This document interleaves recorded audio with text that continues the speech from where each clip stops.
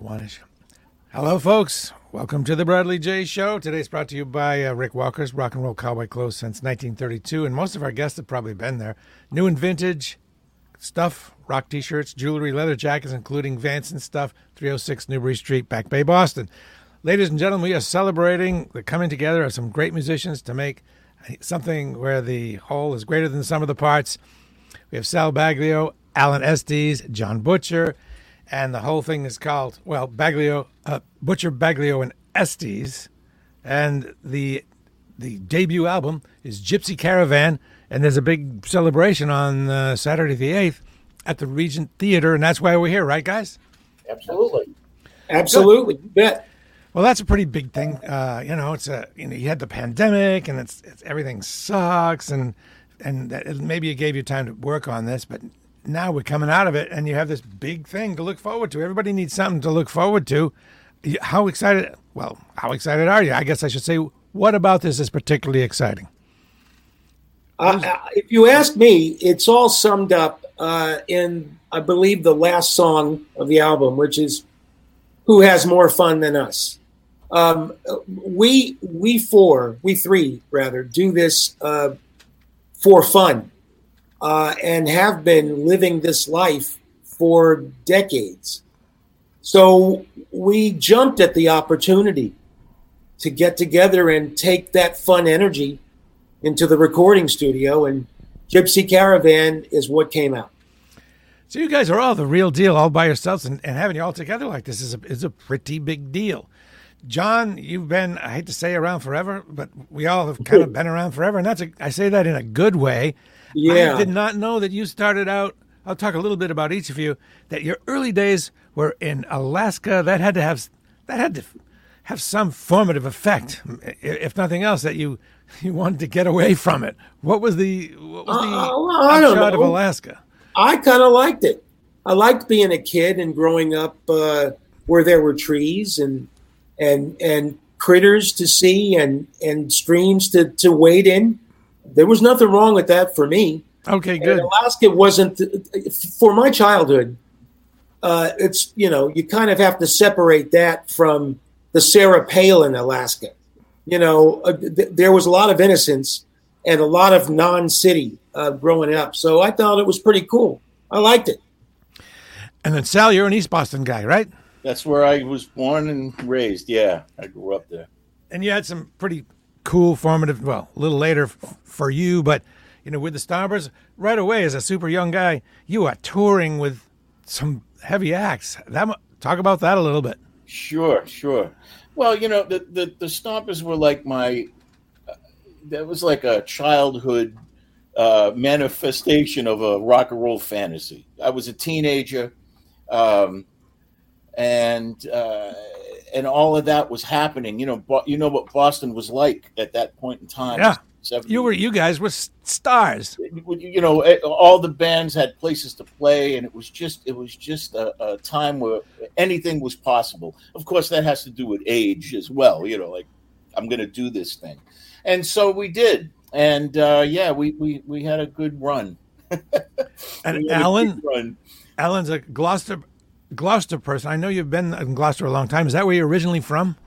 Not originally, no, but I've been living here a lot of years now. And as a matter of fact, just for the record, we're coming up on our 400th anniversary in 2023. So we're making some plans on that. I've written a lot of songs about Gloucester. There's a lot of history here. It's a wonderful place. John also lives in part of Gloucester here, and a lot of musicians and a lot of artists live here. It's a very welcoming community for the arts. I listened to some of your work where you apply your country style to the Gloucester to the ocean. It's interesting the way you do it.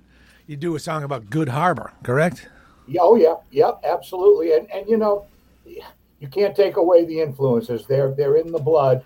And growing up with both my parents being musicians and stuff, I just my heart is where it is, but it is a great place to live, and especially in the summertime.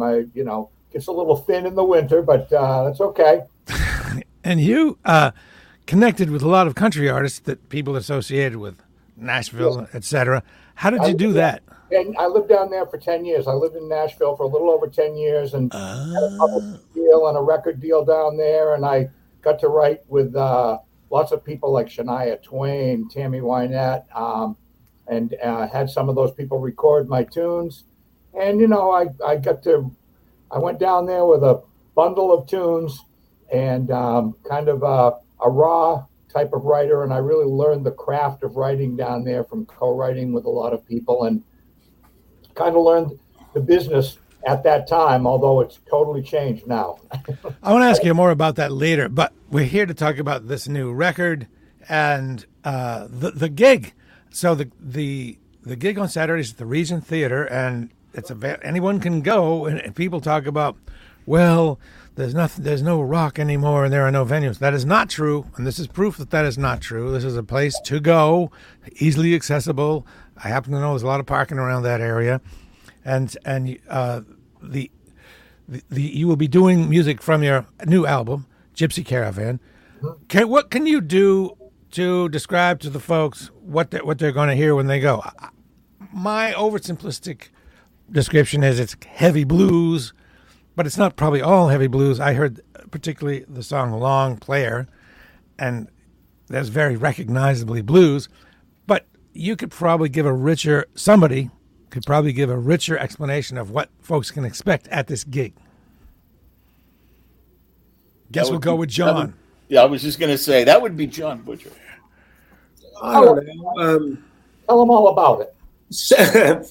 Sal, I have to quote Sal in answering, because Long Player was his statement to the world that we're gypsies, we're survivors. The three of us, I might not categorize it as we've been around forever. What I might say is we've been at this craft all of our adult lives. Much better. Yeah. And I think that Long Player says that the best. Don't you think so, Sal? You know, I mean, it was a thought that came into my head and I wrote it. But yeah, I mean, musically, the show will be a mix of a lot of different things, you know. There is some straight ahead blues on that record, with particularly with John's Railroad Line. I would say that's the most. Wouldn't you say, John? That's the most. Yeah, I would.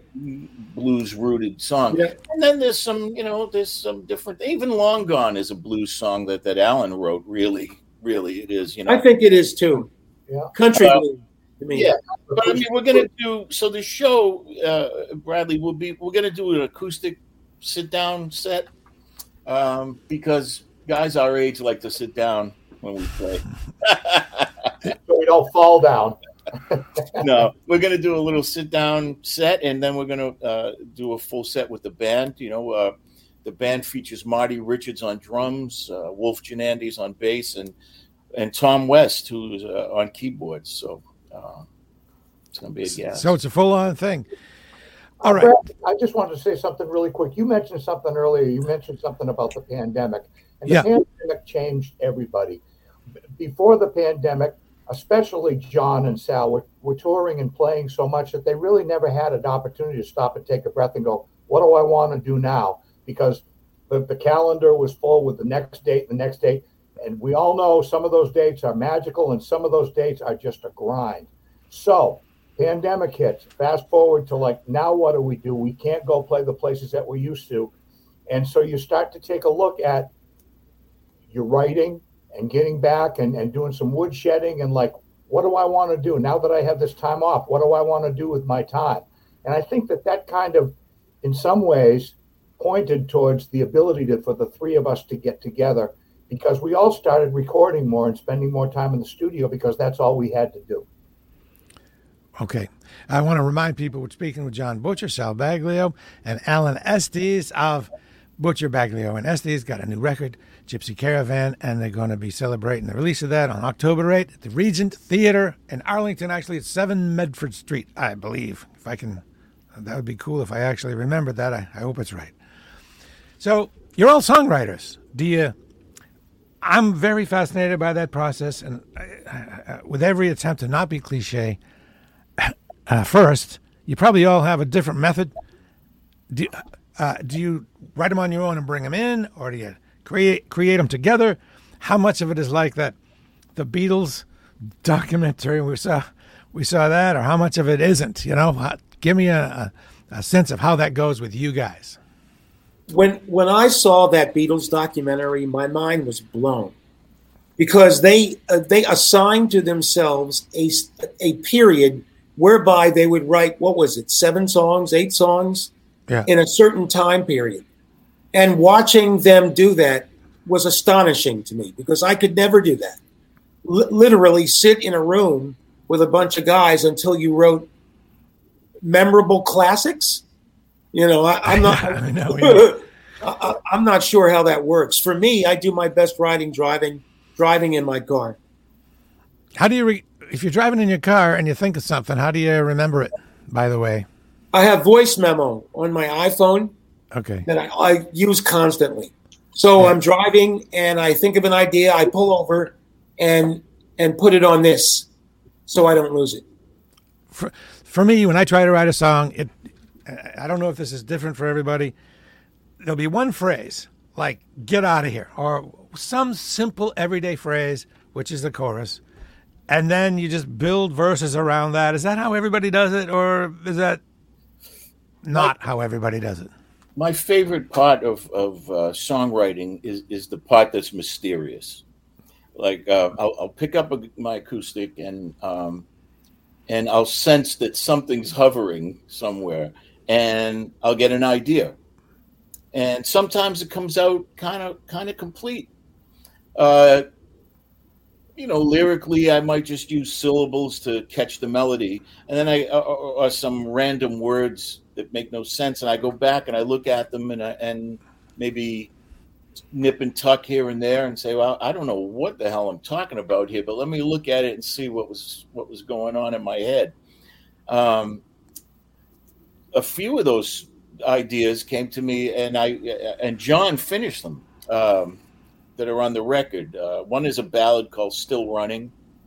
You know, I had all the melody and the chorus still running. That was it. And I sent it to John, and you know, it was like I like this analogy. It was a really good pie crust, but it needed a filling. And John put the lyrics to that, and the same thing with a song called "Voodoo Moon." I had the music, I had Voodoo Moon, and that was about it. And so he brought the story to the song. That's important. How about you, Alan? Do you sit down and say, I'm going to write a song now, here we go? Or do you have to wait for it to pop in your head and then you grab onto it? It's a great question, because everybody has their own method that they learn, especially after a period of time, that works best for them. There's a time when inspiration hits us all at a different time, but there's a time where you get to the point where you know where something's really good. And so you know what you need to do to maintain that, whether it's writing it down, whether it's, like John said, putting it in a phone or just grabbing a guitar, whatever works for you. But over the years, I think all of these guys would agree with me, the songwriting has morphed, has changed. There's a time, and even the Beatles, I'll tell you right now, in the very beginning, Paul McCartney and John Lennon used to sit down at a piano and they'd write these tunes, I Want to Hold Your Hand Together, and all that sort of thing. It wasn't very long before they were writing totally on their own, even though they were still called Lennon and McCartney, because that tends to be what happens. You tend to be, it's a very personal thing that you end up going into. You know, a lot of people out there, songwriters, that only want to write commercial songs to make money. I did that for a long time in Nashville. We've all dabbled in that. We all know what that's like. And I think that they'll all agree with me now that what songwriting has come to me is that I'm not interested in writing a song anymore unless it's a really good idea, that at the end of the day, I can sit down, whether I play it by myself or with a band, and go, I am proud of that. And that's means more to me than any money. Speaking of money, things have reversed on how bands make money. It used to be you had a song and you would tour to support the song on the radio, and now it's kind of the other way around, right? The you make your money at the gigs. Yes, absolutely. And which is wildly different. You got to you get ticket price and you sell merch. Merch is what helps a lot, right? Yes, and publishing and songwriting has always been like something that is very easy, and that the business has always wanted to kind of steal from the artist.